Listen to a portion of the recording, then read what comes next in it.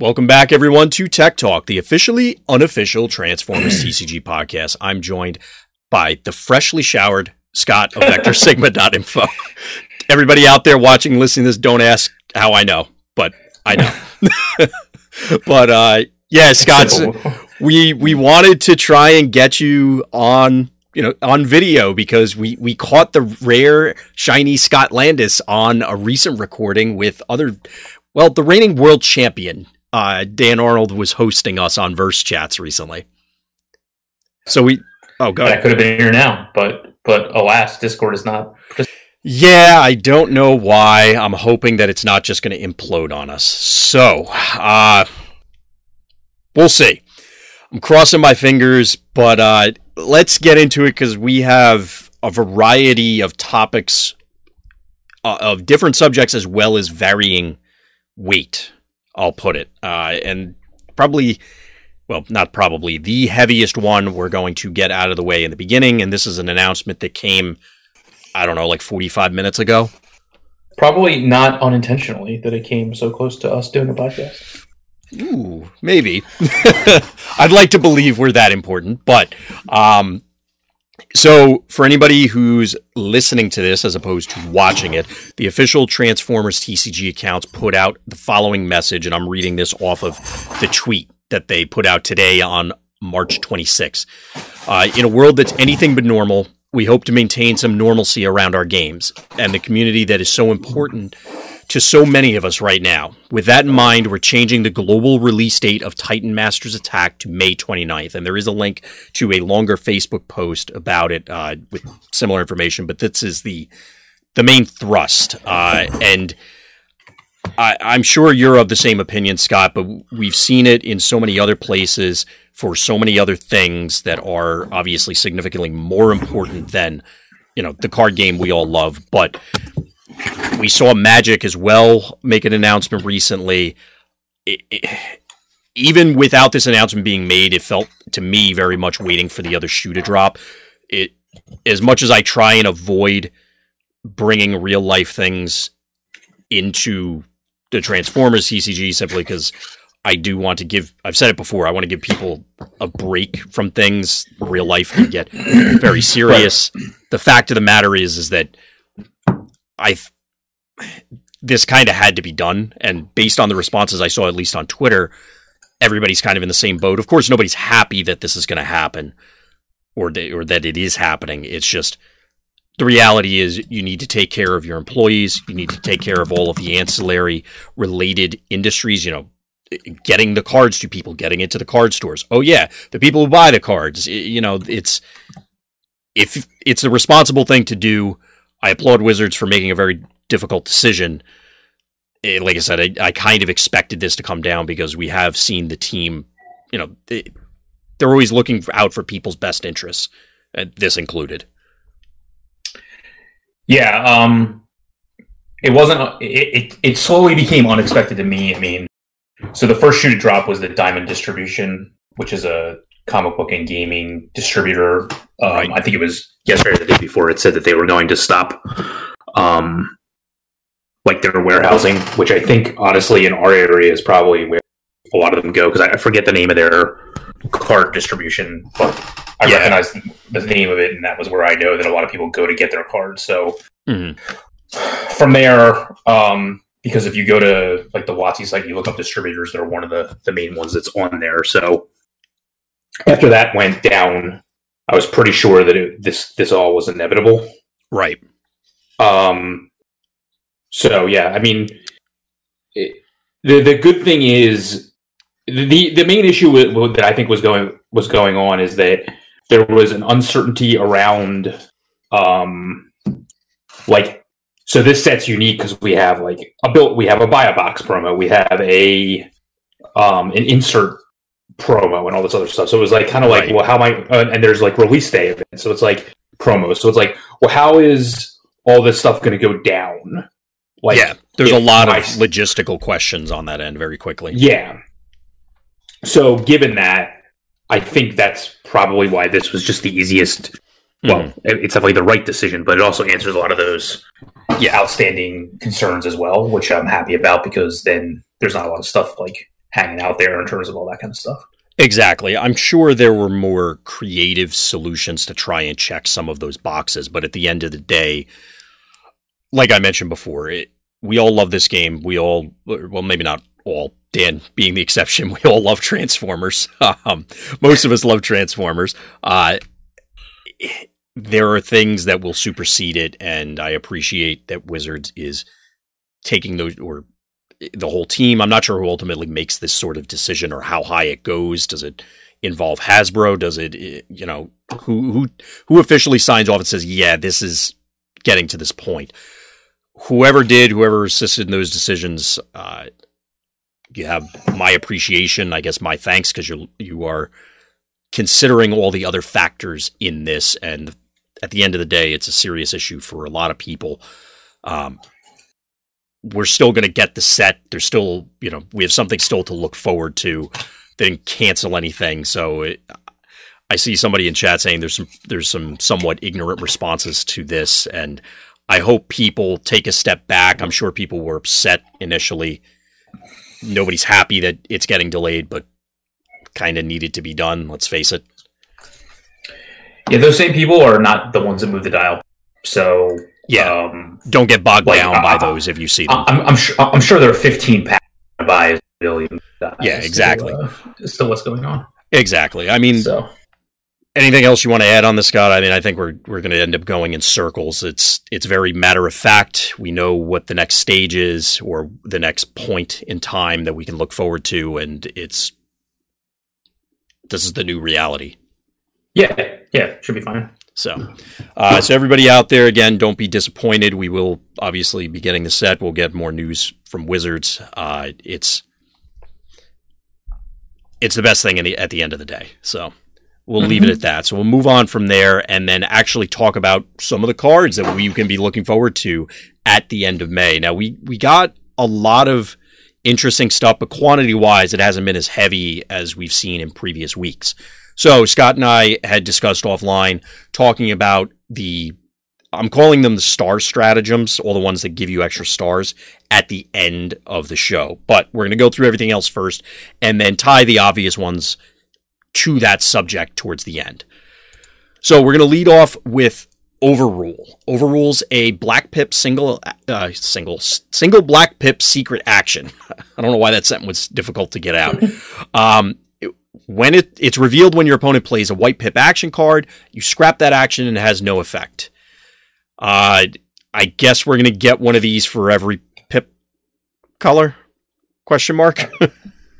I guess so. I can't see this one ever seeing play. So if we hadn't already seen Speed Trap, I could say this has a home as anti-combo just for the purpose of strictly dealing with equipment enthusiast, and given that we already had counter espionage, if you needed to diversify what you had, I don't know. I don't see any other reason to play this. No, not with any greens in it. It's here. I guess the only question is, do you think we're going to get a green and black Pip one? Probably not this set, but like, I guess we'll get them eventually. I guess so. I mean, like, they don't. I think overall, I think the power level of these cards, you know, having seen two of them already, you know, that we have two of them available to play, I should say, already. Yeah.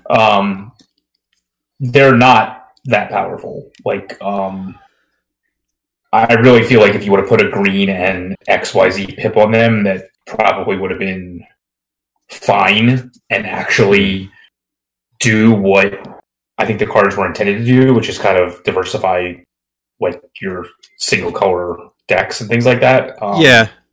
They definitely need another effect, or maybe not definitely need another effect, but as an alternative to more Pips or hitting more Pips, as in, like, you know, so it's not you're on a wing and a prayer for them to play a white Pip. It would be white or blue and then something else. I would like to see maybe you nail a specific Pip, but then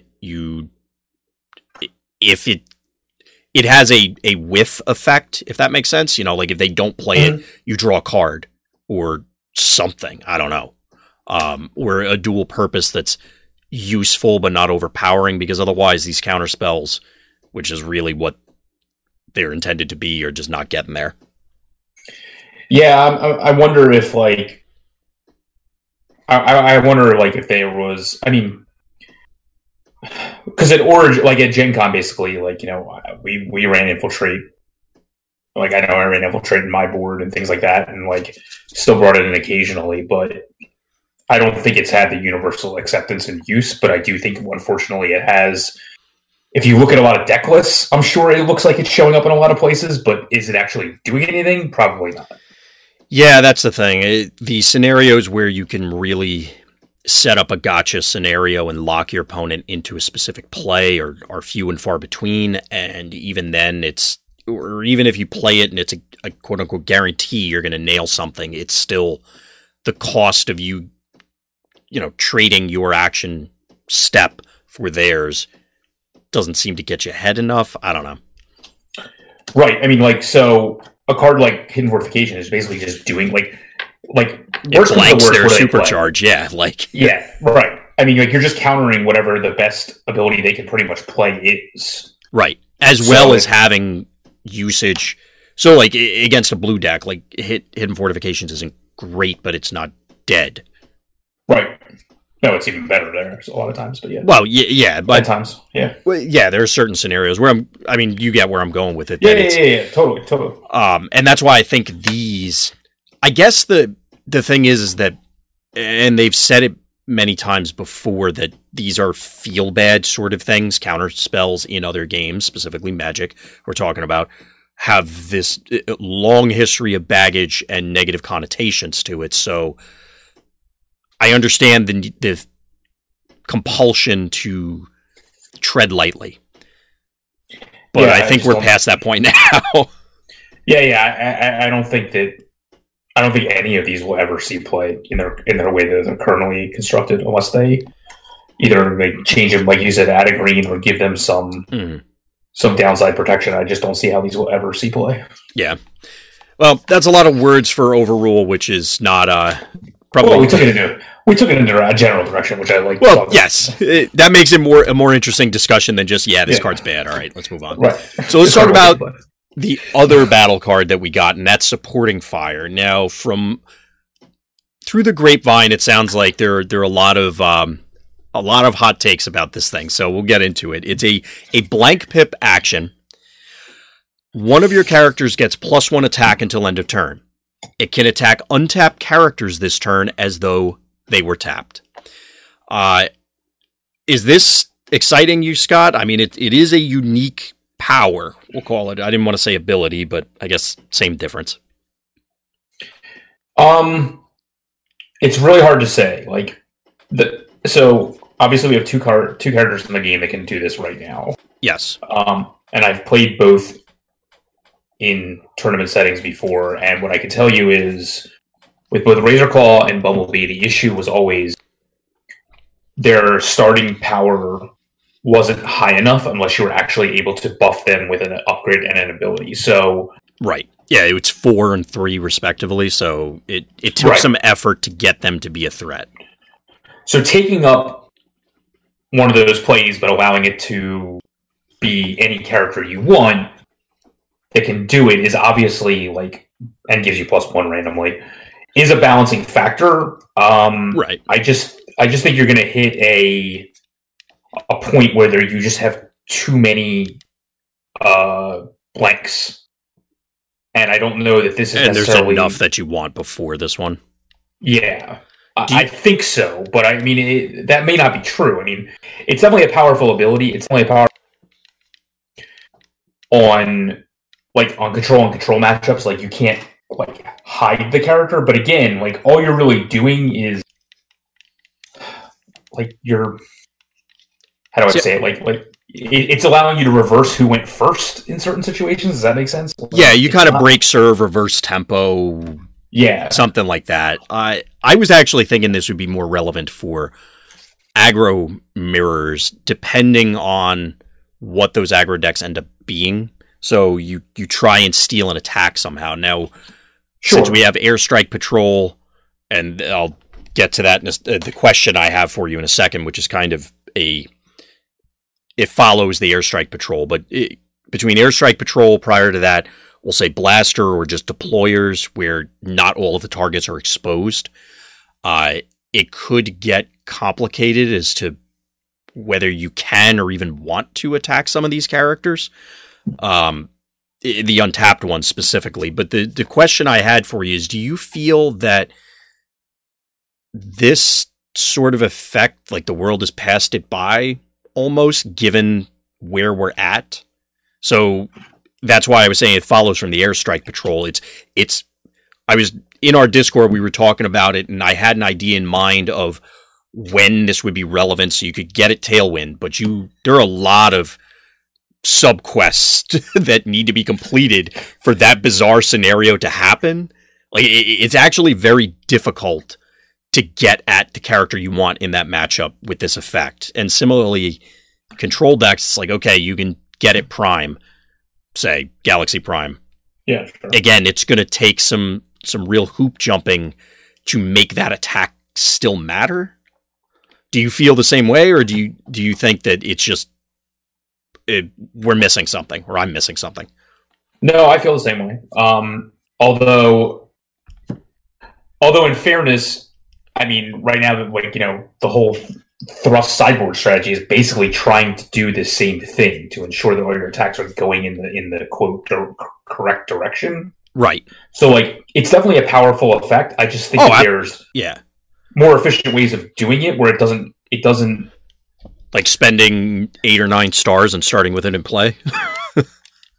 Whatever thrust costs. Yeah. I mean, the big issue here for me is that how many of them are you actually going to play? Mm-hmm. To like make sure that you can rely on this effect to match. Like you said, if it's like just an aggro matchup and you're like, oh, I'll just choose my target better. Like, does that even matter? Like, well, it's more stealing an attack kind of thing.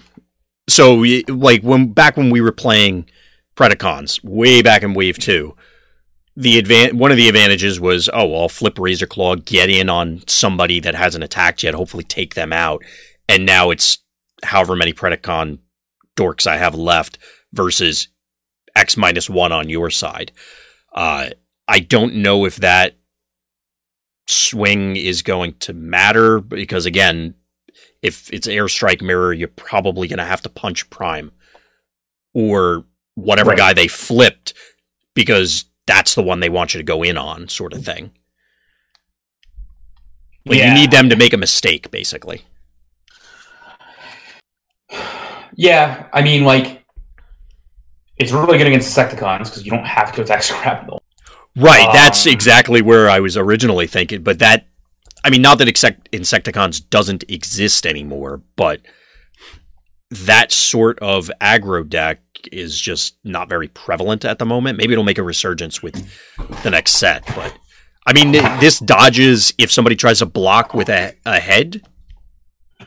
I guess. I mean, if somebody's Titan Master blows up, they're sending in the head next, I assume, and then you can get around it to whatever guy they're trying to protect. I don't know. I'm reaching here.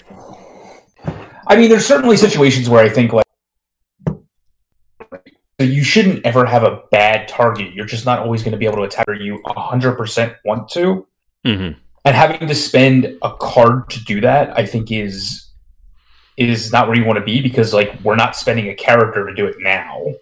Yeah. So I think it's already been proven, given the fact that we could have been playing these effects, that, like, and I get that, like, obviously, like, a 10-star character in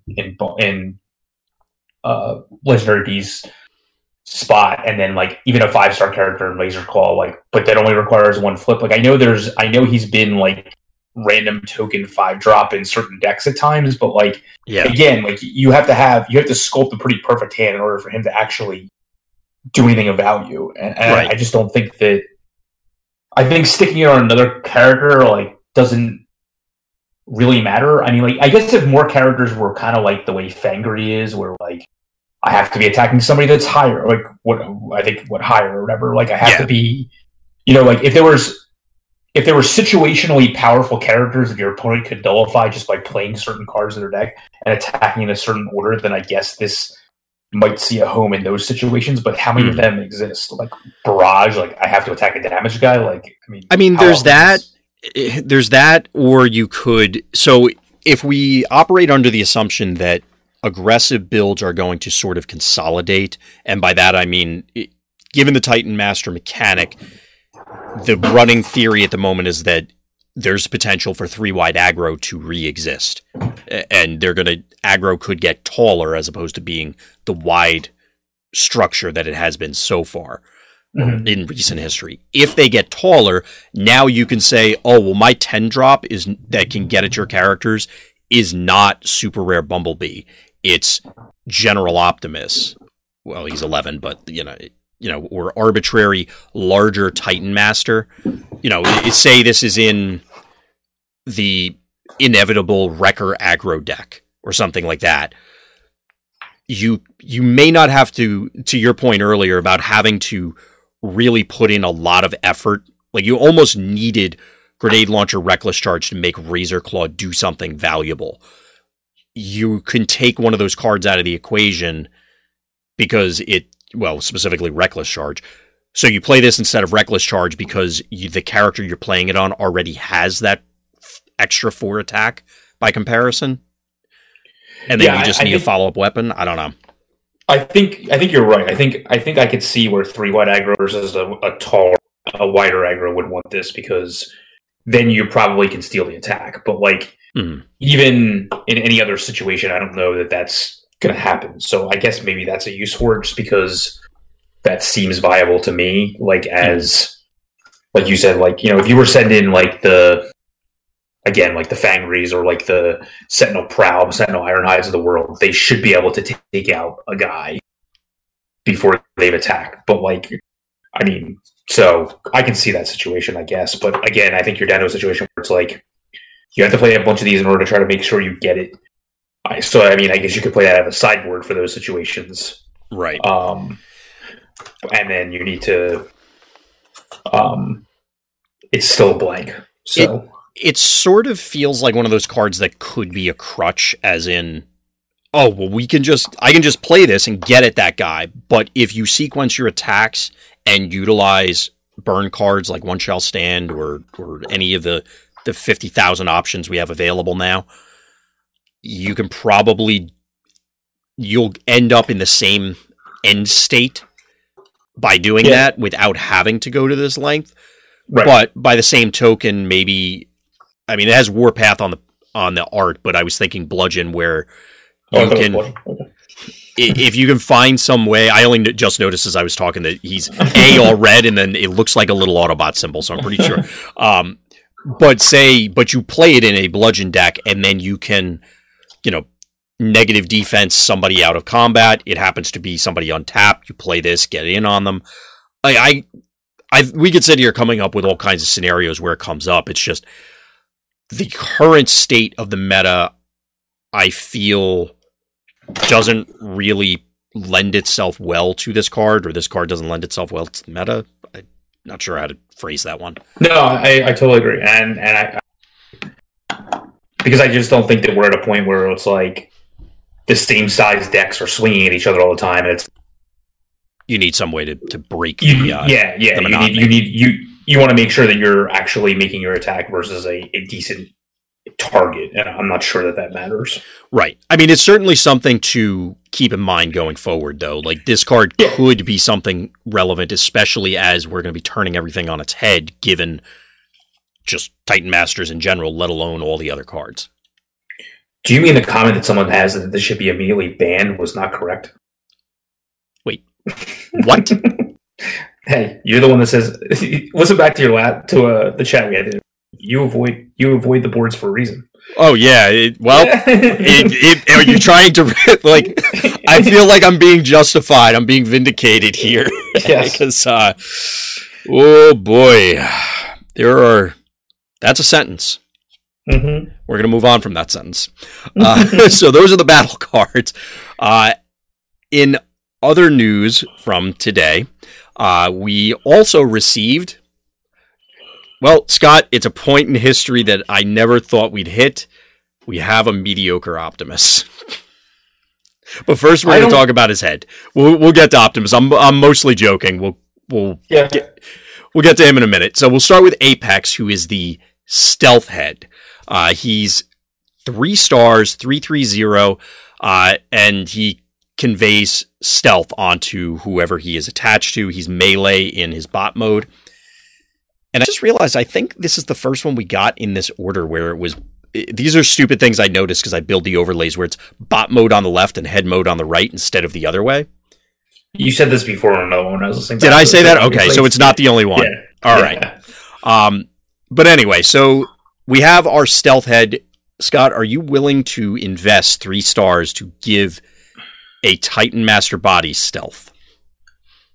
I think so, but the problem is, even though stealth has existed for like over a year now, I don't know that it's ever mattered outside of like the airstrike situation when you're like. And to be fair, it was not very, but it was often very conditional. You know, like the Micromasters only have it when they're untapped. I think you can be more creative with this. Because say you have a Titan Master body with this guy and you have a Battle Master, it's get in with the Battle Master, get in with the Titan Master. They have to attack the Battle Master again. So if your third guy matters, they're getting that Battle Master. You know what I mean? Maybe that won't matter overall, but it gives you a little more play with those unique scenarios. But can't you just I mean, your Titan Master at this point will be the last person to get KO'd. Slice it, right?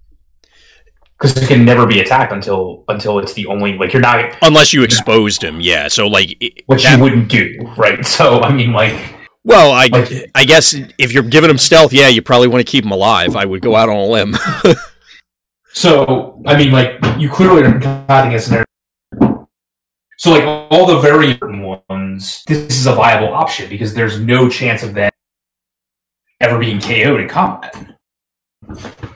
So, like, anybody that you're building your deck around, like whether it's Perceptor or Cup or, I guess to an extent, like Brainstorm or like, I would say Horrible, but I just feel like he needs the hit points too much for this to matter. But like, well, I will get back to him because I did have a point for him. But go ahead. Yeah, I mean, but he's an example of somebody you build your deck around, and so at that point, like, isn't this just a viable option because they can't be attacked, right? I mean, like, so it is or is not a viable option. It is a viable option. Yes, okay. Very powerful. Right? I thought I misheard you and thought you were saying isn't for a second. That's why I was confused. I think Horrible still is an option there because one of the concerns I have with Horrible based decks is that quite simply if you go second and it's like, all right, they tag him for a significant chunk of damage on one. And then, okay, you're going to get like 1 or 2 activations out of him. Is that going to be a concern? Still the full. Well, yes, but it's only saving 1 damage. So he has effective 10 health. Like, that's not a whole lot when he's going to be self-damaging. Especially if you're focusing the deck around getting his activations. Point is that if you have this head on him, they can't attack him. He has 10 health. He's going to always get, well, not always, but he's going to have 10 activations worth of health because he's going to be the last guy to die. Right. So the point is I think that's a reasonable scenario in addition to the other ones you were explaining. Yeah, that's fine. I think any one of them that you, other than this one, because it's just too expensive. Well, yeah, we're going to get to that. I think any of the other ones, it becomes a viable option. Yeah. Any of the ones that you want to like have your deck be based around. Yeah. So. Yeah, I think this is stealth, like you said, up to this point has not really come to the forefront explicitly. I mean, again, it's weird to say given Airstrike Patrol, but it's like all the other characters with stealth, nobody cares. So this has the potential to be very significant. Because a lot of times stealth is built into the character's cost. Right. So like, oh, he can't be attacked. So that means like, there's an issue with it, like it's going to have lower power or something like that. But now that's all gone. Right. I also think this is also an interesting. I can't believe I'm going to say this. It's an interesting combination with Quake to allow his ability of being the only character on the field to get the 6 attack. Wait, what? In alt mode, he has that ability where if he's the last character on the field, he gets +2 attack. So this will allow him to be the last character on the field and get the +2 attack. Wait, Quake does? The guy who pings everybody? Yeah. That's how much I paid attention to that ability. Like, I only remember the ping everyone. Tank. Yeah. Okay. So I'll take your word on it. I can't find the card fast enough. Yeah. I mean, like, I don't think it's terrible for, like, Skull Smasher, like, because I think you want to put a defensive. Like, a lot of the characters, I assume this is just as good as that, right? Like, why would you... Oh, you dropped out for a second there. What is that? Like, any character that you want to put a defensive head on, like, isn't this just as good? Like, I mean, obviously you're dependent on the other characters in the deck, like, staying alive and holding down the fort, per se, but, like... Mm-hmm. If you're playing ahead to specifically to keep your guy around, I don't know how this doesn't become the major one. I mean, I guess the obvious option. I don't know. Yeah, I mean, so I do have a joke, but it is also it's amusing to me that obviously the bot mode for the head has the keyword that it confers. But is stealth ever going to matter for this guy? Because either he's getting in right away or he's your last character. I guess one of the arguments could be is that if you assume Flintlock is your other head, Flintlock has the tough, his ability actually matters when he's the only guy on the board. I guess. Yeah, I can't imagine where you're right. I can't imagine where that part of this is going to ever matter. Right. I mean, he has 3 health, so hypothetically, since he's not as likely to die out of combat, that maybe something happens. I'm sure there's a scenario I'm not thinking of because there's always something weird, but I agree with you, your original point that if you're looking for a defensive head mode to attach to your characters, this guy probably shot up to the top of your list. But here's the joke, Scott. Would you pay 4 stars with this so you can build your swap heads deck? No, but I get it. Yeah. I mean, I'm sure a lot of people are going to try that. I think you're just going to always be a turn short. Oh, if I had one more turn so I could swap heads, and it's like, yeah, you're just never going to. Yeah. Or it seems that way. Maybe it'll work out. I don't know. But any other thoughts for Apex? No, it's interesting because I think it's pretty powerful. It seems like to me, personally. It's weird that he reminds me of a cross between Wheelie and Orion Pax, but he does. I don't know what this guy's background is or anything like that. I know nothing about him, but he's very orange. Except for the head. The head reminds me of Orion Pax, but the body reminds me of Wheelie. But anyway, so we'll move on from there to the big man himself, Optimus Prime, Legendary Warrior, which I saw someone comment on Twitter. I think the grill in the truck mode is enormous. Like it is enormous. There's no segue from that. It just is. So we're going to talk about Optimus Prime. So he's a leader, as you'd expect. He's a truck. He's melee. He's 12 stars. He's a 5/16/2 in alt mode. And when you flip to that mode, you draw a card. Then if you have fewer cards in your hand than your opponent, draw another card. I'm getting the sense that maybe this was designed sometime around Shockwave. I don't know. Over in body mode, he is ranged, he's a leader, he's a 6/16/1, and when this attacks, repair 1 damage from one of your characters. Then if you have fewer characters on the battlefield than your opponent, repair 1 more damage from that character. We'll get to his stratagem, which kind of ties into this in a moment, but I was mostly joking earlier about mediocre Optimus, but is this guy lighting your world on fire, Scott? Well, Light My World on Fire is different than I think he's more viable than other people think he is. If Yeah, that makes any sense. I mean, for the stat to start cost ratio, I mean, he's a little bit lacking from what we've come to know and expect from Optimus Prime variants in the defense department.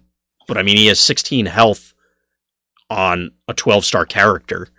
He doesn't get larger like Nemesis, but, you know, we're in that ballpark. Yeah, but this is everything about him is priced into the stratagem. Of course.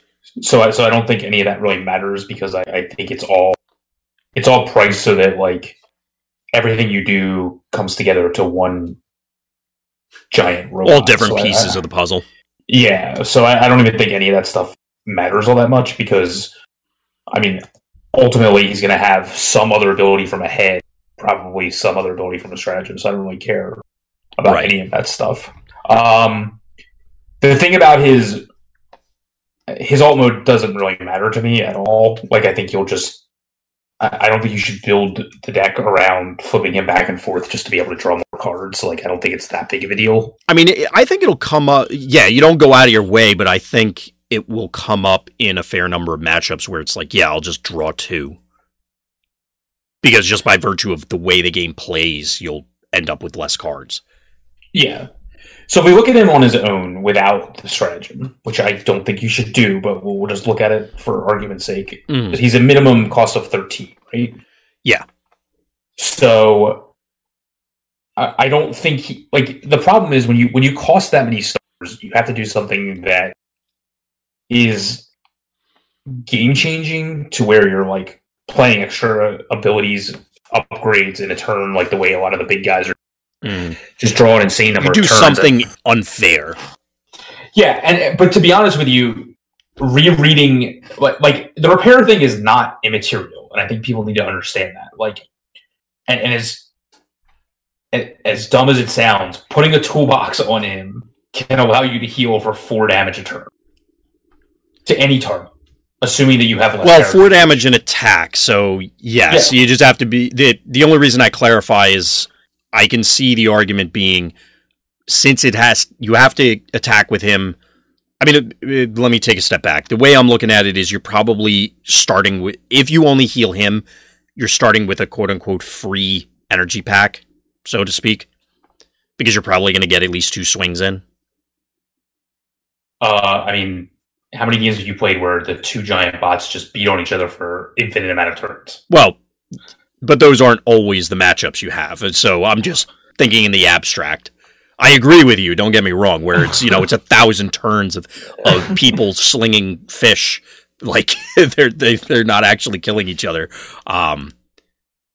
So yeah, you end up coming out maybe not ahead, but you definitely break the parity there.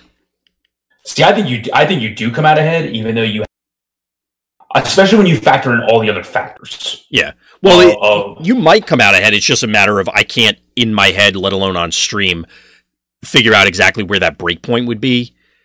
You know what I mean? Like, yes, it's a lot of turns, but how many is a lot? Is it 5? Are you I'll do it in Excel. Well, no, I'm saying like I'm not asking you to. That was more.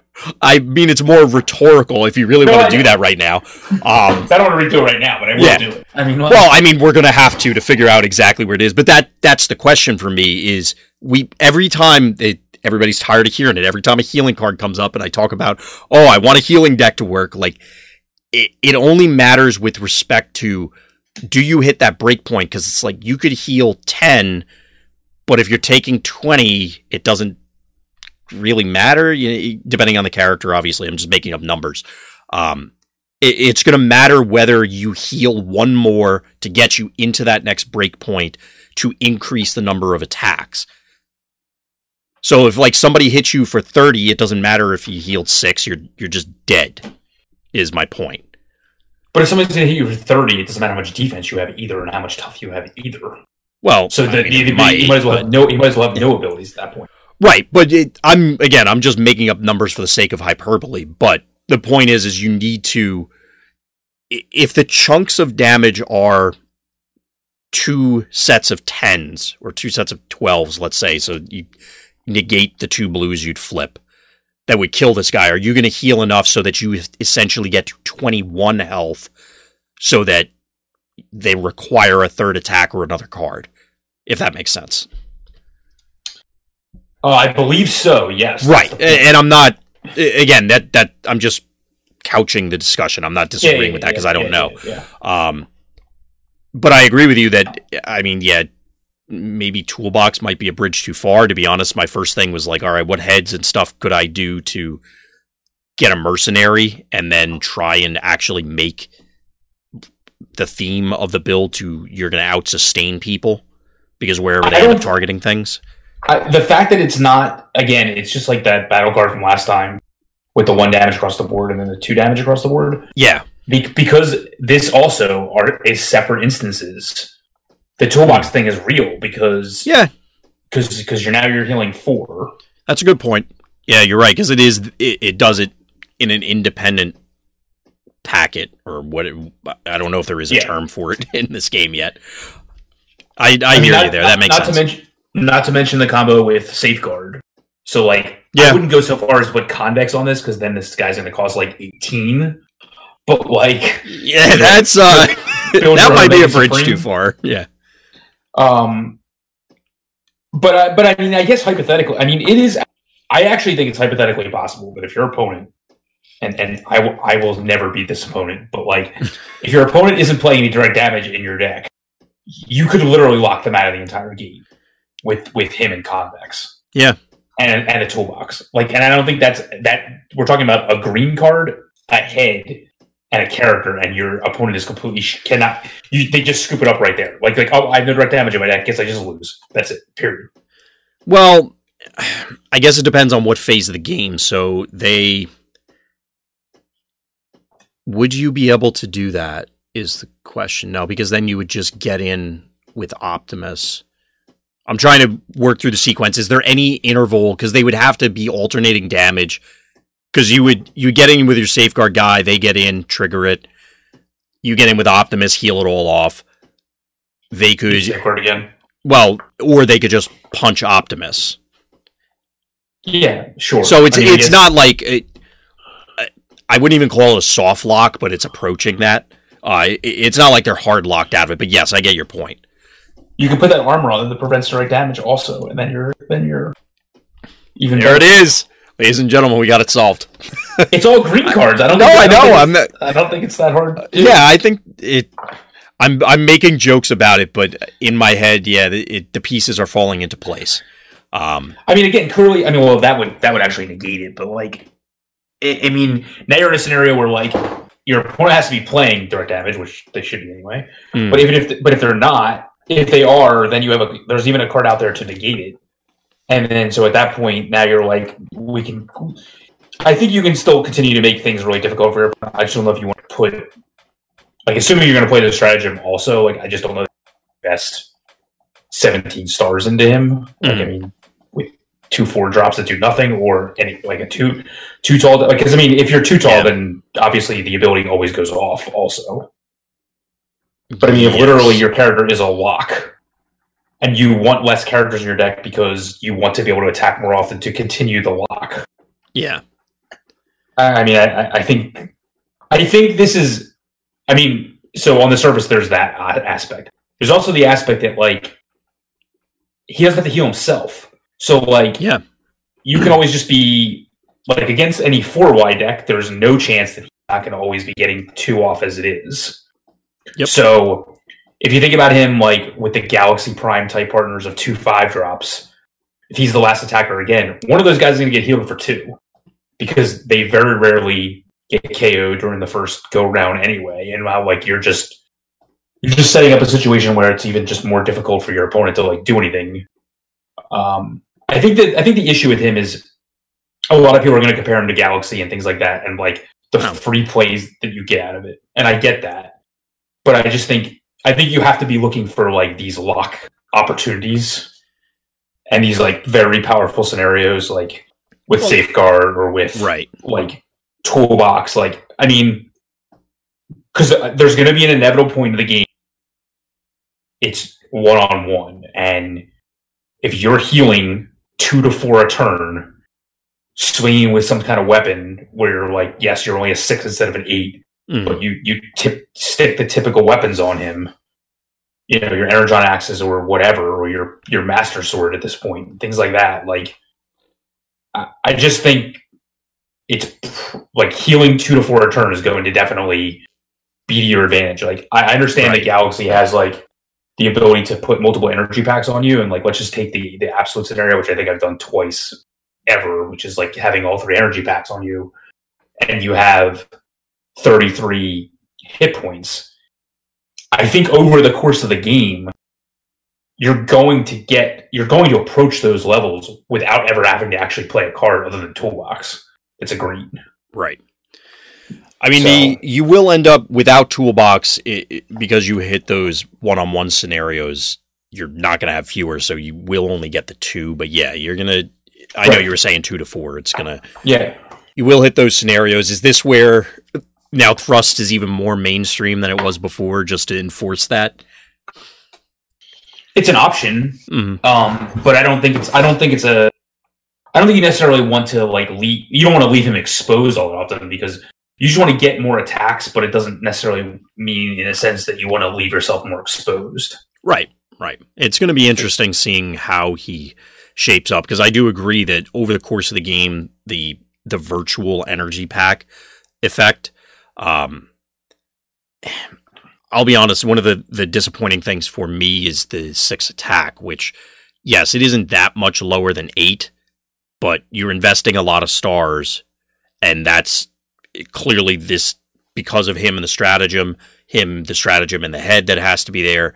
He has to be doing the heavy lifting, and obviously stratagem is going to help, but it's going to get tough because I'm calling back mentally to all the times that we played Jetfire and said, okay, well, Optimus just puts out slightly more damage, and that is relevant. Yeah, but it's the same argument that was there, is that this guy, similar to Jetfire, I think probably defends better. Right. So yeah, so they end up attacking, or maybe not attacking, but presenting different issues to the meta as a whole. There may be a niche for this guy. I mean, I don't see why not. I mean, because I really don't think it's hard to concoct scenarios where, like, you're still going to be a defensive deck. So, like, say you put, like, I don't think it matters much. Like, say you put the 2 hit point head on him or the tough 1 hit on him, and so they attack and, like, you have armor or something or whatever, and you're blocking 4 and they're attacking for 8. Well, now their 8 just became 6 in the end, and you only took 2. Like, instead of taking 40, you took 2. Yeah. So, like, if this guy had printed 2 more defense, would everybody just think he was way better? Like, if he had 3 defense in bot mode, because that's basically what he has, right? Well, I think that's exactly it, is that it's deceptively more defense or more whatever because of the Titan Master mechanic. It's not on the card. So yes, if you stop and think about it and go, oh yeah, well, I could just put this head on him, everybody's going to come to that conclusion, but it's not. It's hiding in plain sight, I guess. Well, it's the healing, like, because you're repairing 2 a turn. It's essentially 2 more defense. Right. And, like, the thing about repair, like, is, like, obviously you can under repair instead of overkill, I guess you could say. Cool.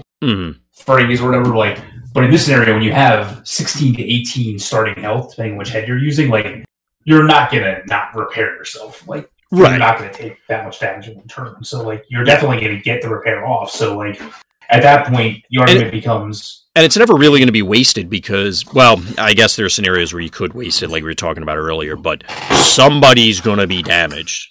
Like, by the time this guy gets to swing, you're going to do something. And again, it's going to come down to those break points, whether it's on him or whoever the partners happen to be. Yeah, I just think people aren't thinking outside the box with this as to how outside the toolbox. Yes, as to how good this really is. Yeah, there's definitely potential here. That's why I wanted to lead off with him being terrible joke, but We do continue the trend of, at least at this stage, we'll see how he shapes up, of Optimus is constantly threatening the meta as a whole. We'll see. So let's move on to Duty and Honor, which is this particular Optimus's stratagem. So as long as one of your characters other than Optimus Prime Legendary Warrior has been KO'd this game, your Optimus Prime Legendary Warrior has Brave, Focus 1, Bold 1, and Tough 1. So you were talking about how you feel this is imperative to play with him, Scott. Can you tell us about why? Oh, it's imperative, but it's clearly baked into his lower than expected stat line, put it that way. Right. I mean, you basically just become, like, you get all the abilities of the card itself, and you also get the Siege 1 Optimus abilities also, General Optimus. Yeah. So that was the first thing that went through my head. It's like, yeah, you're General Optimus plus Brave. Right. I don't think the Brave matters that much. Obviously, in a 3 on to save the other characters. Right.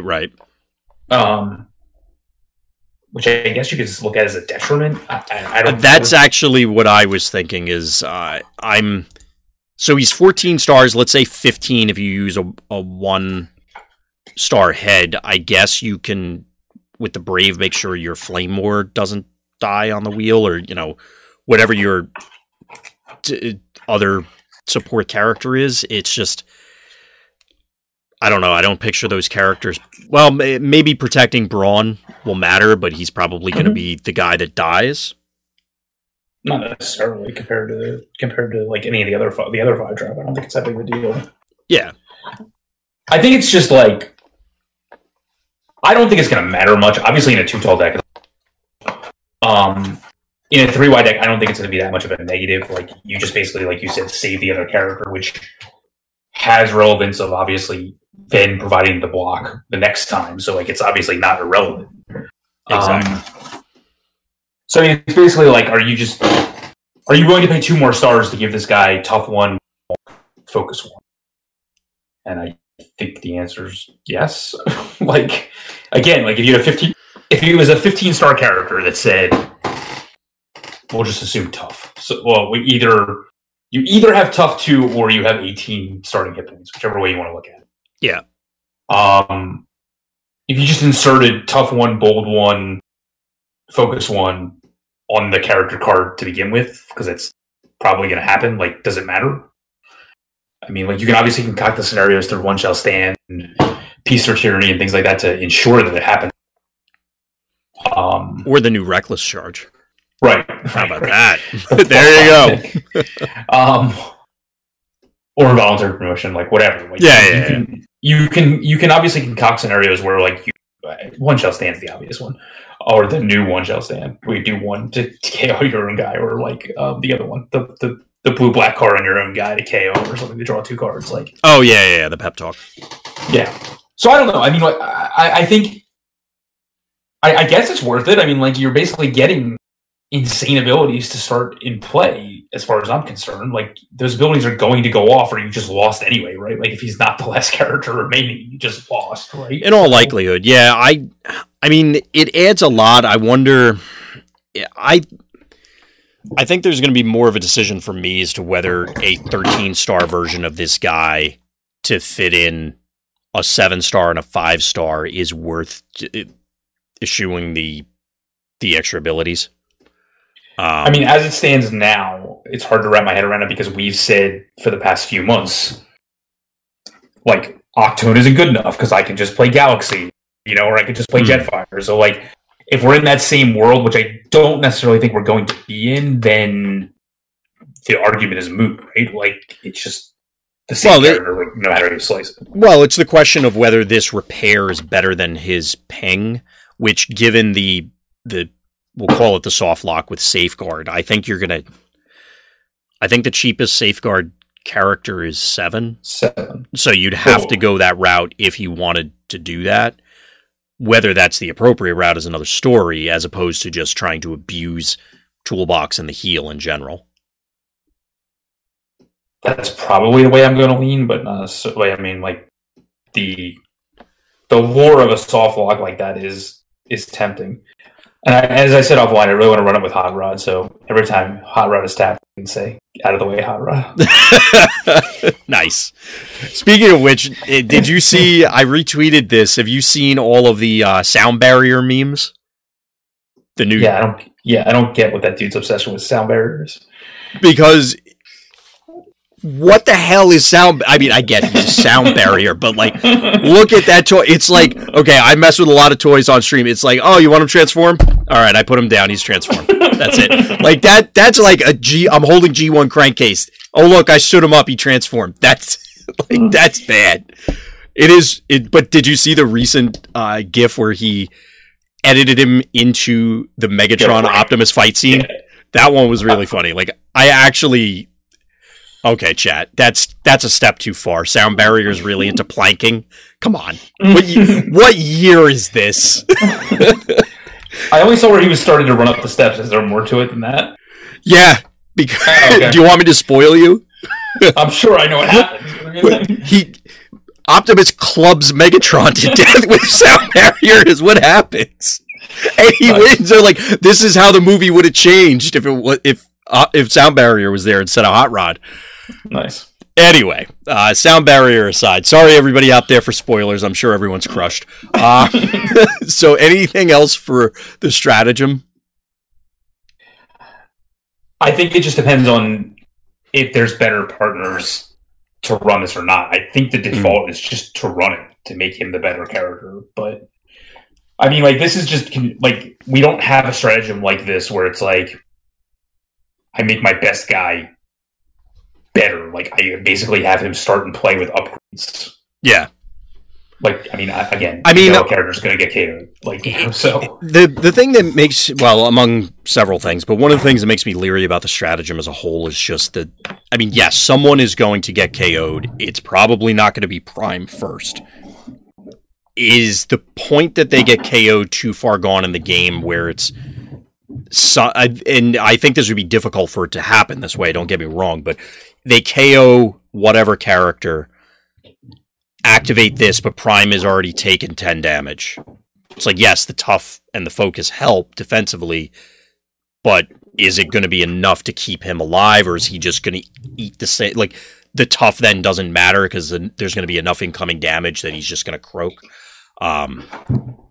Obviously, it's a very complicated, or maybe not complicated for you, but complicated for me, calculation to figure out, okay, well, they're between the healing and the tough, and if you're a blue deck and all this other stuff,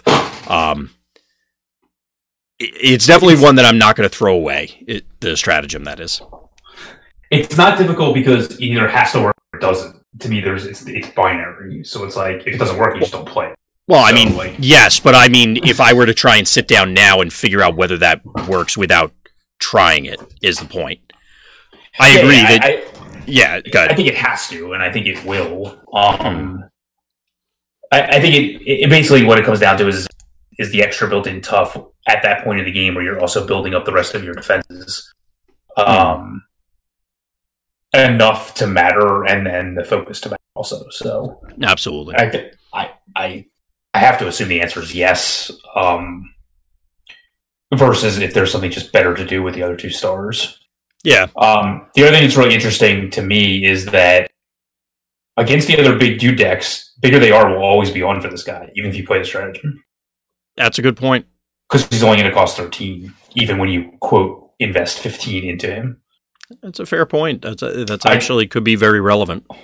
I did make a joke that I want to make my own. I want to put Clobber and Clobber stratagem, his stratagem, and I want to get him to 19, just to make him cost the same amount as the original Omega Supreme. What? I just want to see how fast. I just want to see how. Okay. What was my question? Sure. Mm-hmm. Sure. You guys heard it here first. Okay, I'm home all day. Yeah, you got a lot of time to think about it. That's what happens. I will admit that deck idea did not cross my mind. I just want to see it. I just want to see how many effective stars. That's That is a thing you could do. Yeah. All right, so we'll move on from there, and we're going to move into the last two stratagems. Autobot one first, and then we're going to talk a little bit about the star stratagems as a whole. So, first one up is Heroic Spotlight. It is if you're starting... Oh, we actually didn't call out. That was his stratagem was the first 2-star one. All the other ones have been 1-star, but whatever. I don't think anybody during the conversation. But I don't think anybody cares. So, Heroic Spotlight. If your starting team is only Autobots, your deck can have up to 2 extra stars of blue cards.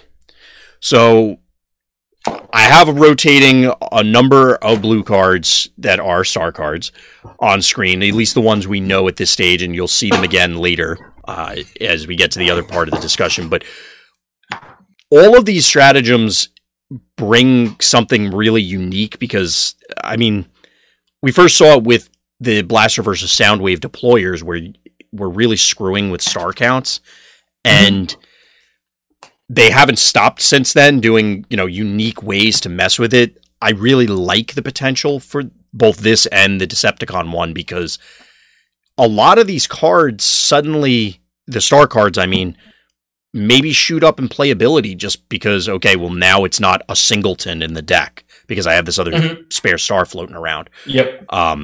Were there any specific standouts for you, Scott, that jumped into mind when you saw this?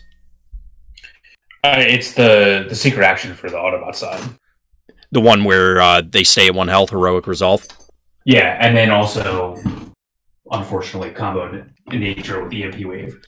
Yep, somebody had to say it. So, but I think Heroic Resolve is the obvious one because it's unlike the Decepticon equivalent, which is just bad. Like Heroic. Oh, the secret action. Yeah. And I said similar things. Well, we didn't actually say it on the show because we didn't cover her because we don't tend to cover our own. Yeah, in case people don't know that, we don't cover our own reveals. Yeah, because we feel like we've beaten them to death. So we didn't cover Night Tracer, for example. Because shout out to Stefan. Yeah, previewed her. So to me, her, and I guess we'll get to this, but her strat, it's similar to her. Yes. I wanted the 2 double blues, but that in a deck like that obviously requires Autobots, and she's a Decepticon. This is basically just the abilities just there. Bam, here's 2 Heroic Resolves if you're playing all Autobots. Yep. In a blue deck, because you have to play blue ones anyway. I also assume, again, we can just get Ultra Magnus for 13, right? What is he? I'll be honest, I don't remember his star count initially. He costs 12, the armor costs 2. So, you can just, if you play an all Autobot team, get the armor for effectively 1 more, right? So, Ultra Magnus quote costs 13. Yeah, I would think that would work. Right. So that's my other use for it. If 13 cost Ultra Magnus is good versus 14, I think that's why. I think it's intentionally that way. It's possible. I don't I can't see myself putting in universal network accesses, or I don't see the. I mean, would you reach for recon system? No, I would just use. Well, I wouldn't use the heroic, whatever terrible one from Siege 1 is. So I guess if I was going to play, I think I would just play Fuel, right? Fuel Cache? Yeah. I mean, you could. That has come up for me in, for Fort Max kind of thing. I meant, do you envision, because I know in the past, a lot of people have been high on recon system in general for, just as an all-purpose card, but that's one of the ones that often comes to mind for me of, okay, I have 1 star, I can only get in 1. What the hell's the point? Do you think that this pushes it to past that? No, because the only reason you're playing is because the pips help you in both situations, and because the chance of you actually drawing it are so minuscule. Mm-hmm. Whereas we've already made the argument that this counteracts the downside of star cards to begin with by allowing you to have more than a deck. Right. I think I hadn't even thought about. You're right. I thought about the Omega Supreme example, but the Fortress Max are awesome. You just get Any of the big guys, which admittedly are few and far between, that could, well, maybe not, but so Trypticon can use it, which we'll talk about in a little while. Omega, Fort Max, Metroplex cannot. You can't. Combiners wouldn't be able to leverage this. But like Tidal Wave can. Yes. Or they're, well, I guess like Dreadwing always could. Like any of the like, you know, like Sky Shadow and them. Yeah, Sky Shadow could find a way. Yeah. Like any of the like quote like larger, but not take up your whole team combiners. Yes. So. Yeah, this opens up a lot of possibilities, I think, and But do you think you would? Do you think for either one of these you will force them into your deck to change? Do you think they're powerful enough to change? So, would you intentionally go to 24 stars just to get the two? Is what you're saying? No, that wasn't my point. But that's also a question, I guess. But I guess what I meant was like, I can't think of an example, but like the easy example is like, let's just take like Barrage or Fangry, right? Like it's 7. They're clearly the best 7 drops, right? Like no doubt about it. Like they're the best 7 drops. Like if you were playing an aggro deck and you're like, I'm gonna play this worse, like I'm gonna play Sentinel Prowl, who's clearly stat wise just worse than either one of those two. Oh, to get the faction requirements, you mean? Yeah. Oh, I see. I mean, so in an aggressive, that's the thing, is so on the Decepticon side, it wouldn't. I'm trying to think of a scenario where you'd have to make that decision. So if you're playing an Autobot deck and you had to make that specific one to get Prowl, you're probably an aggressive deck, so it ends up being weird. So I'm trying to think of an analog on the defensive side for it. Because if you jump right over to Villainous Spotlight, then, okay, well, I already have all the Decepticon guys, and clearly, oh yeah, I'm going to want 2 extra mounted missiles, or, you know, whatever. I feel like there's going to be scenarios where, yes, there's got to be at least one deck that is going to say, yes, I will skip a guy wearing a purple badge to get access to this. I don't think it's necessarily going to be universal, but we are, due to just quantity of characters, I think we're filling in a lot of gaps where, you know, to your point, Barrage and Fangry, Sentinel Prowl isn't, I mean, he's worse, but not like atrociously worse. You know, you're going to be close enough in most of the scenarios. And again, this is weird because he would want oranges and this is blue focus. Yeah, I know. It's just an example. No, that makes sense.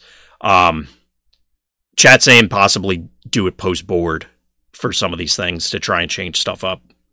It's too much of your board that you have to. Possibly, yeah.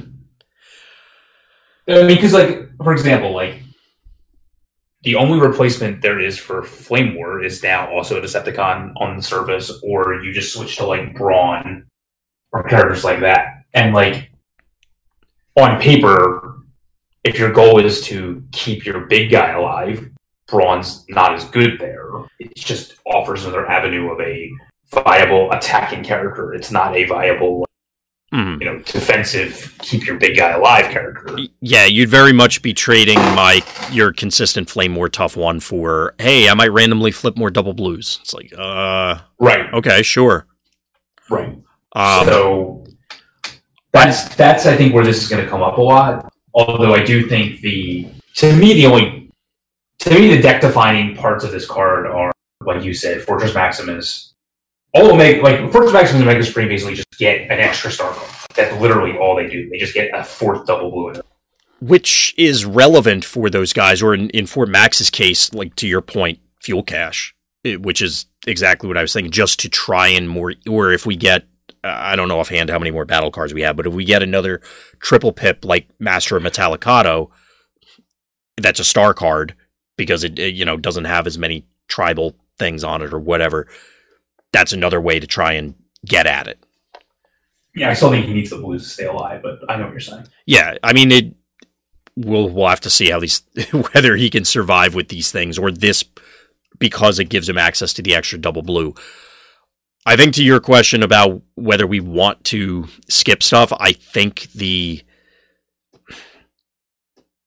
because the key component support characters currently are Decepticons, we don't have any real analogs. It's going to be tougher for Heroic Spotlight to make that leap than Villainous Spotlight, I think, because I can more readily call to mind aggressive Decepticons that are good enough if I screw around with star costs than I can defensive Autobots doing the same. Yeah, what's interesting to me is that all the decks literally all the decks that exist now are obviously 25 stars. Mm-hmm. But a lot of them can't really substitute much in the way of anything as it is in the current. It has to be completely new decks. So then we're back to the question, the way you thought I was going to ask it, which is this worth it? And I guess that will segue into our entire... Well, yeah, we'll definitely circle back to that. The only other piece I want to add, two parts. One is Titan Masters make things very variable, so those star costs could change. And the other piece is, and this kind of ties in, so going back to combo for a moment, if you are Springer, Fire Drive, 5-drop, this, because we were talking about this offline, it definitely seems enticing. You get extra EMP waves main deck or other cards that could help you. Problem is that now you're down to that problem of being only able to PTT realistically one character to get around the now at least 6 things. Now, granted, you have counter espionage is another answer. There's a bunch of dancing you can do to try and find ways around the new combo or threats to combo. But it may not be as simple because at the end of the day, it's kind of easy to just go, oh, I have Fire Drive on the board, I'll PTT him. I don't, I have Swoop or whatever, as opposed to, well, now I have Skydive or Brawn or whoever your 5-drop is and Springer. It's like, well, okay, I guess I'm screwed because I can't PTT out of that secret action that's there. You can make the argument. Yeah, you would know better than me if it's worth it, I guess. Yeah, I mean, it's something that I want to try for sure. Believe me, it's on the list, but it's one of those I'm not quite sure yet because I did have that when I was trying it with 12-7-5 as opposed to, whatever. Because there's an argument to just move all the EMP waves into the board and only rely on Wish's main. It's a larger discussion, but anyway. Sure. Anything else you want to highlight about Heroic Spotlight before we move on to the purple one? I mean, I envision it being the better one, but that's because that's the type of player that I am.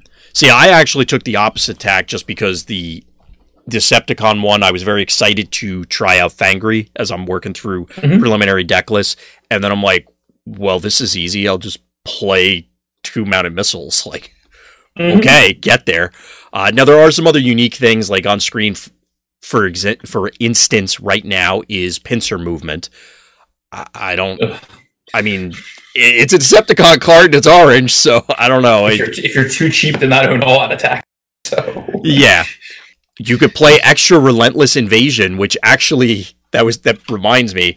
I don't even know if Trypticon wants that particular star card over some of the other ones anymore. If Trypticon were ever going to be a thing, which that sentence itself is an oxymoron almost. You could play Even the Score. See, I don't get that one. That one's so bad. I don't get it. Like that one's like it's so bad. It's one of those like I don't know. I got nothing. It's one of those that it had to cost it because it's too powerful an effect without it. But like in the end, it's another one. It suffers from the thing we talked about way back in the beginning of the show, which is like it may not happen. It's similar to the counterspell thing we talked about earlier. Like, just it may not happen, so you just wasted your entire phase. And in this situation, wasted a star also. But again, you're right though. Like getting extra copies of it can't hurt. Yeah, it gives you,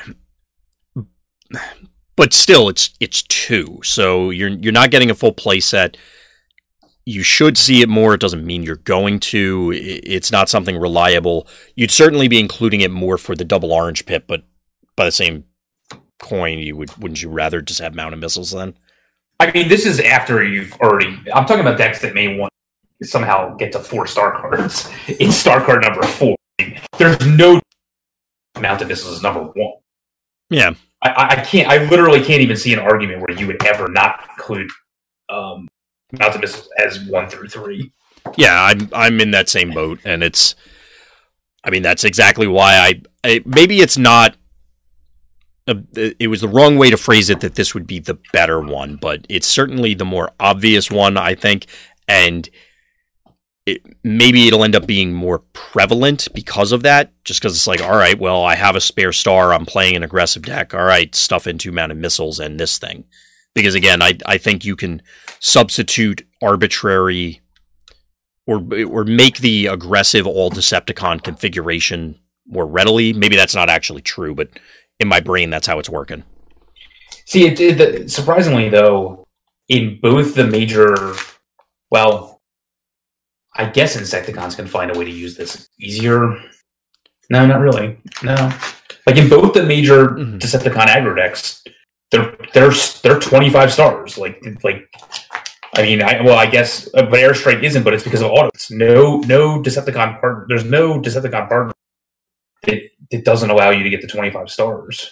Yeah, I'm thinking it's going to be some, as opposed to a thematic tribal one, that it would be some kind of hodgepodge with, again, Fangry plus stuff of, I'm just playing the guys that are, I'm playing good stuff.deck and including extra double pips, which it's hard to go wrong with that when you're playing orange, so.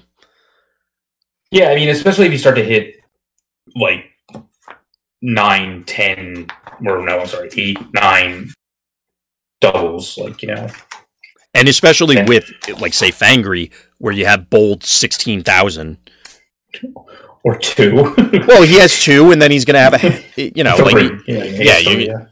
to have innate, and then that's before, presumably, you're going to play the superchargers. No, you won't have 3. You won't have 3.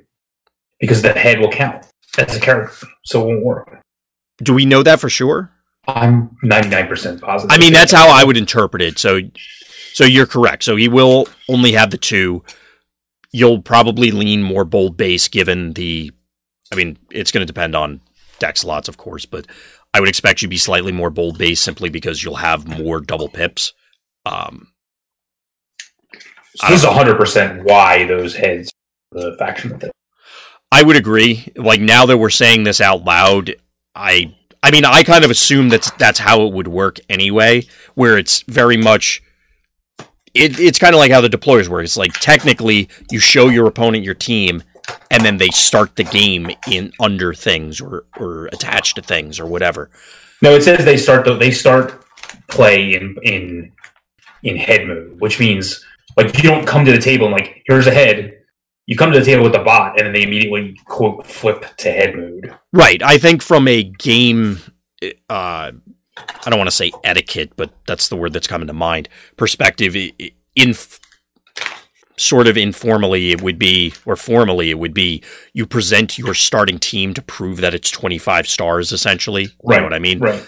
Then you move everybody to where... So when the game begins, yes, they're in head mode, but you would... Because it says your starting team, they are part of your starting team, as you would, quote-unquote, present it. That's why I think they're going to end up counting. Or at least that's how I'm...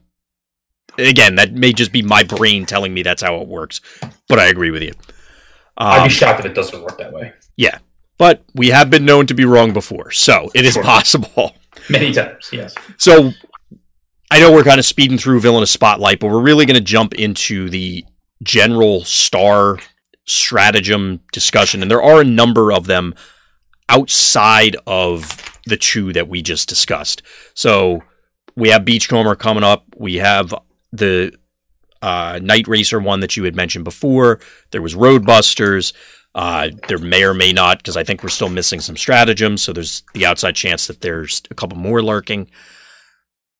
These really seem to shake up, and in a good way, a lot of deck construction, or I'm expecting them to, but do you think they're really going to have that much of an impact, Scott? I don't know, because I don't set out to make 24 star card decks. So I don't, it's hard for me to wrap my head around the fact whether they matter or not. I will say that in the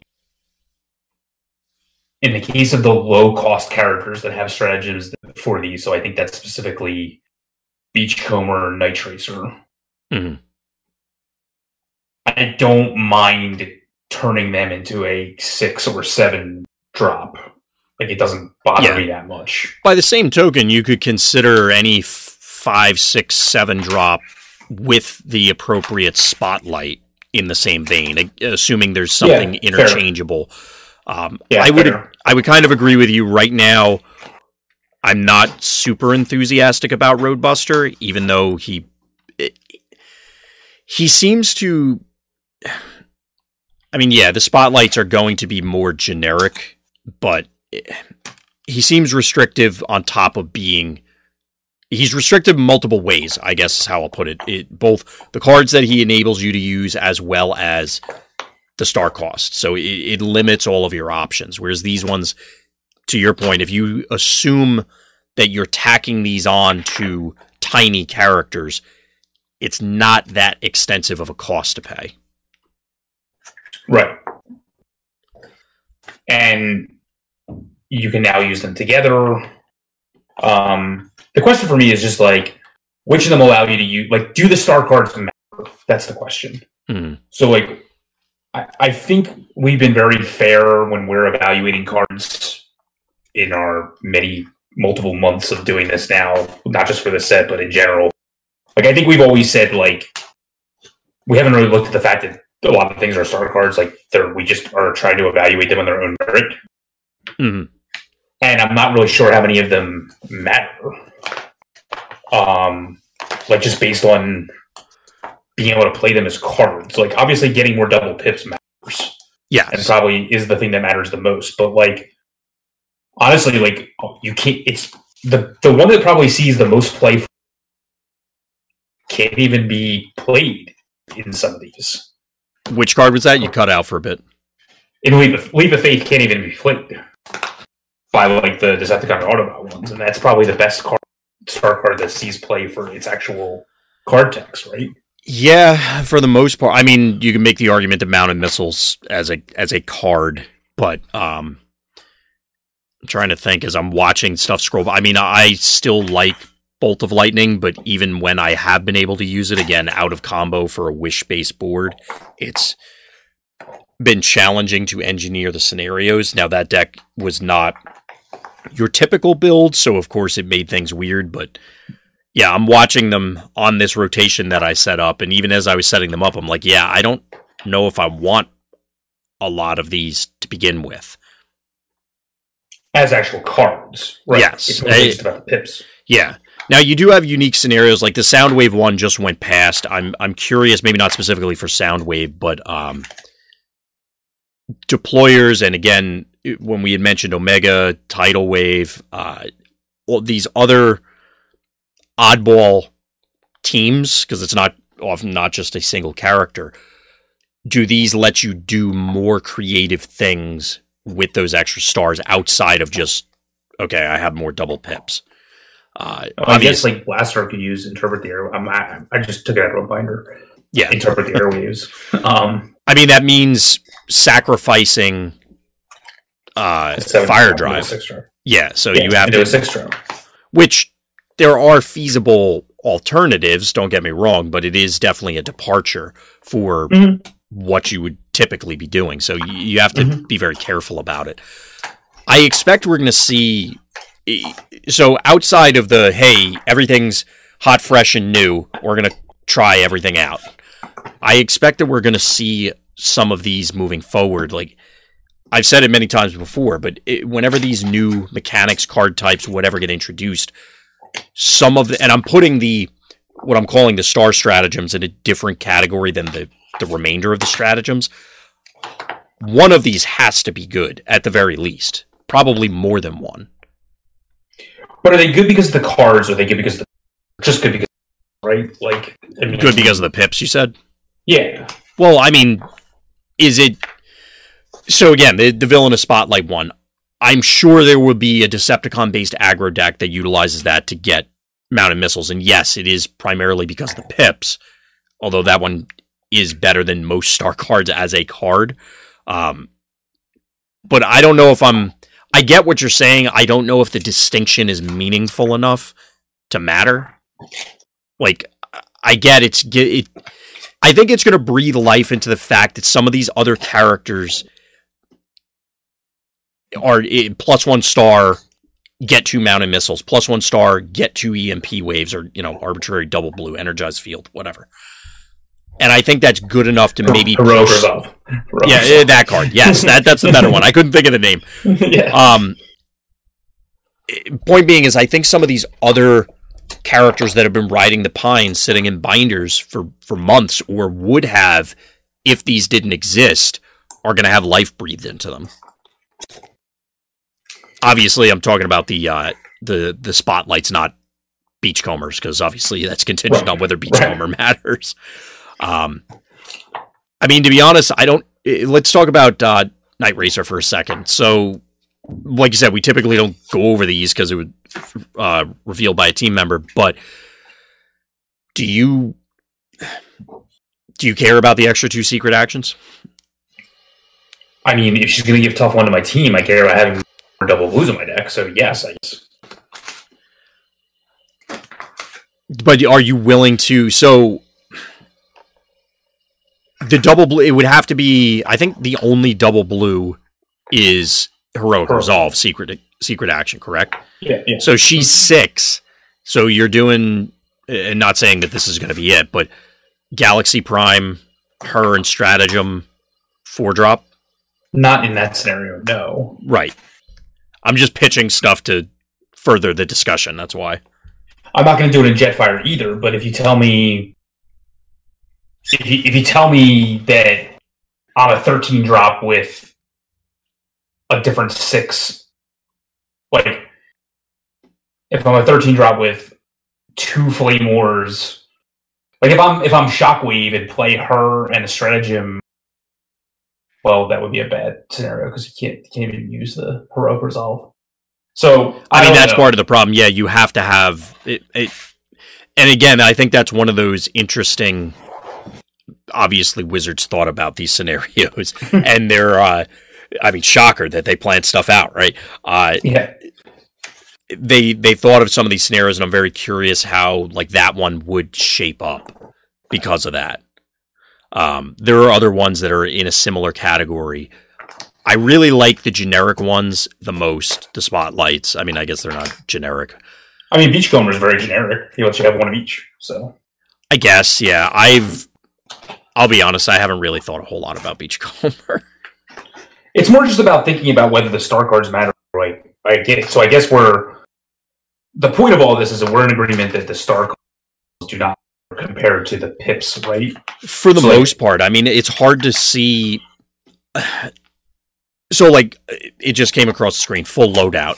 I looked at it at points when we were building combo way back when. Combo decks, right. Yeah. Or like, overwhelming advantage decks, right? Well, I was actually looking at it for early editions or early versions of the Daring Escape deck, because it's like, okay, well, I'll dump a whole bunch of upgrades for a single play. Right. Like as a new design's effect, especially when we were toying around with the wishable board and blah, blah, blah. We don't need to go into it, but the idea is, yes, I agree. Most of these are not worth it as actual played cards, which is interesting given that they cost you stars. Yeah, it's just, again, I get Wizards ratcheting things up and trying to not push the envelope too fast, too early. But like, I'm not excited to play Blast Suit now. No, if I could fit it in somehow, like, I'm just not. I don't know. No, and I think that's. So I think, and that's fine. Like, I think it's interesting then that they continue to print handheld blaster and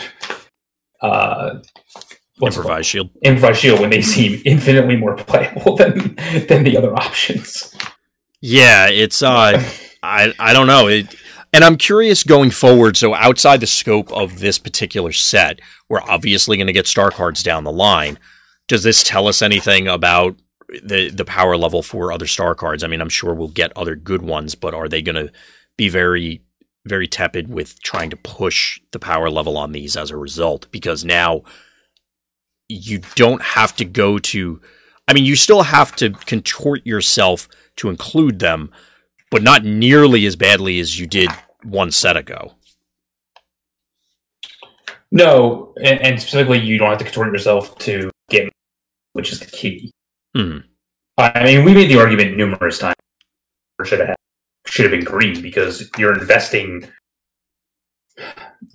part of your starting team, which normally starts the game in play, always is, quote, in your hand, for a card that's randomly in your deck that you may not ever draw. And right.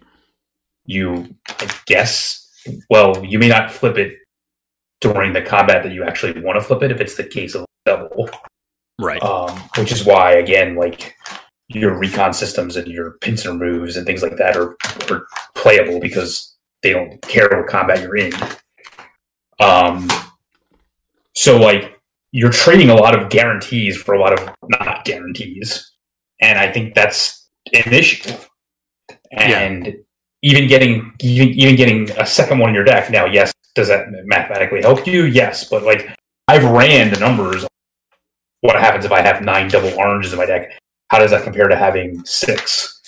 And when you go from 6 to 9, it's a big jump, especially when you start having bold numbers.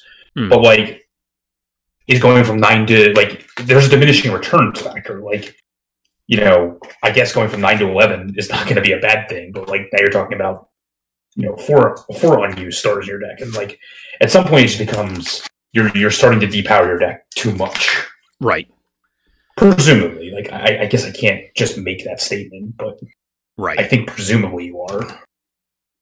So, right. I don't know. It's a long way of saying I don't know. Like, I agree that, like, a lot of times if you were going to have one left over, it's going to be very easy to now jam in 2 star cards, and I think that might make a difference. But is now having 8 versus 6 matter? And again, the math will show that it does, especially because now. Like, we talked about this during when we talked about Fangry, but Fangry's not a good example for this because he won't actually have this head to let this proc. But, like, when we talked about Fangry, we said when you're flipping 5 cards, you know, once you get to 6, that's when you should be hitting your doubles between 6 and 7. Well, same situation. So if you can get yourself a consistent bold 2 to 3 during every combat, you're going to start flipping a double time mathematically.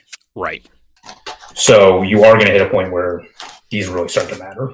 Yeah, I'm more enthused by the 2 spotlights that we already talked about a lot, but I really think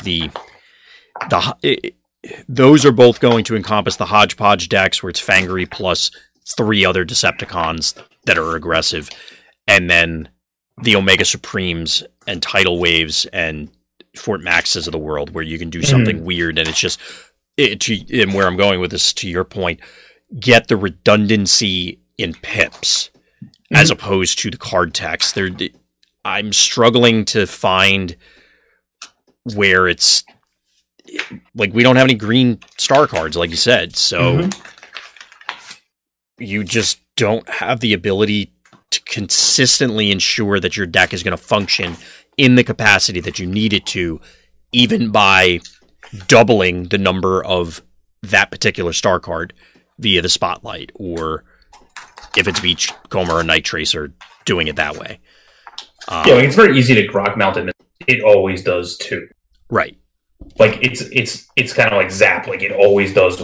Like, the situation is very similar. Like, I don't know that the other ones. It's very hard to, like, be like, this always does. I mean, I guess Leap of Faith, 2 cards, like, you know, like, it's when they're very obvious like that, it's simple, like, but, like, yes, Bolt of Lightning always does 3 damage, but it doesn't always show up and do it doesn't always do 3 damage, because if you flip it, it does nothing. Exactly. Like, literally nothing. So that's the problem. Right.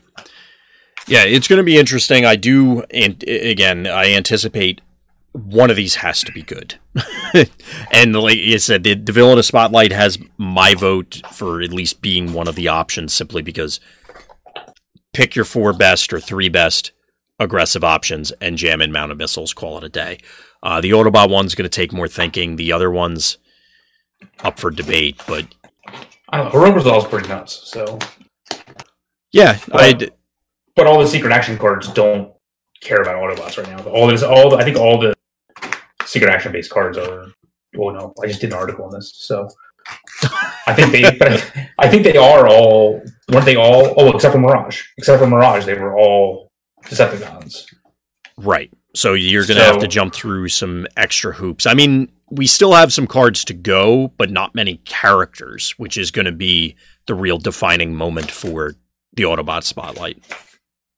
It would shock me at this point if there were not star card secret actions we haven't seen yet, because there's 2 stratagems that look at like star card potential secret actions in some way, like the one that definitely looks at them and the other one that can look at them. Like, I'd be shocked if we didn't get them, because we haven't got a lot of star card. The only star card we've seen is the 1 star card secret action, right? Yes, and the stratagems, obviously. Yeah. Well, I mean, so here's the last question I'll ask you: do any of these make your Lucky Dodge deck work, Scott? I mean, it goes in the safeguard deck along with the Optimus. There it is. Obviously, it's all over. It's all over but the crying, I guess, for that deck anyway. So any other thoughts on the star cards, the star card stratagems, or anything else you want to throw in here, Scott? No, I just think for people that are looking, I think, and I don't know that anybody hasn't done this, but basically you're just trying to jam more doubles in your deck, and I think that's the way to go.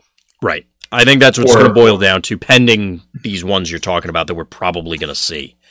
Because I agree with you, we have an abnormally low number of star cards and reveals so far, so I'm sure we'll see some. Yep, agreed. So, well, that'll do it for us, folks. A longer one, but there was a lot of important news that had to get covered, as well as the reveals. So, well, everybody out there, stay safe and healthy.